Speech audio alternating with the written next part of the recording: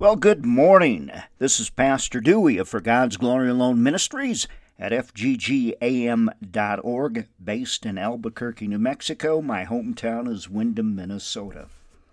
I love spending time with you here on Sunday mornings on KDOM.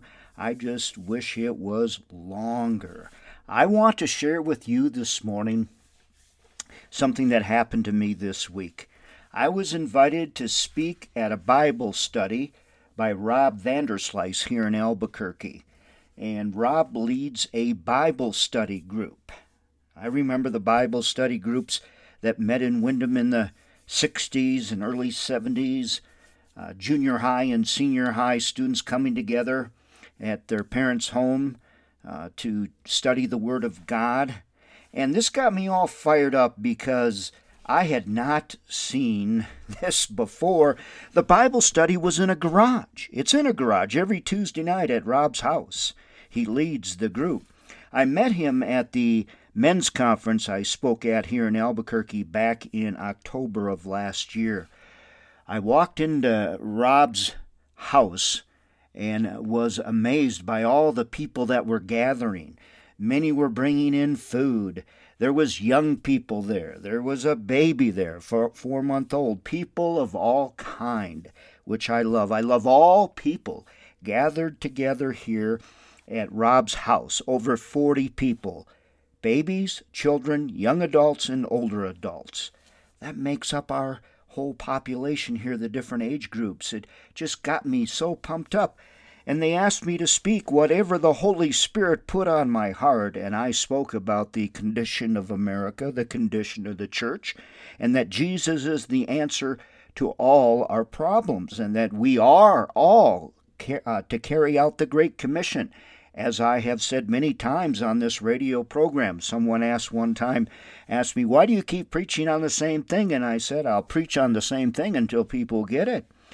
But it was amazing what happened during this time of Bible study, because I mainly preached on the Great Commission and that salvation and repent and return to Jesus. And there was a man there that was a felon, and I told him that's gone, that's erased. God has forgiven you. You have accepted Jesus Christ. And that helped take a load off this man. But that man has really, really accepted Jesus Christ. We must not judge people. All people are of God, just like us. We're no better than anybody else. And there was so many people there that don't go to a church. They go to this Bible study because they feel accepted. And that is just so wonderful. The name of the Bible study is The Wash. And you can do your own thinking on what that means, but this was an amazing time where people just sat together and asked questions of me and of each other, and including this 12-year-old boy. I was preaching on the Great Commission and sin, and this little boy of 12 raised his hand, and I said, "Yes, sir." And he began to read Scripture to all of us, and it fit my message. And I was just thankful for this little boy, because the environment created by Rob Vanderslice and all the people there, it gave the children the freedom to take part. Our children are our most important asset. It is the future of our country. They are the future of the church. They are our future.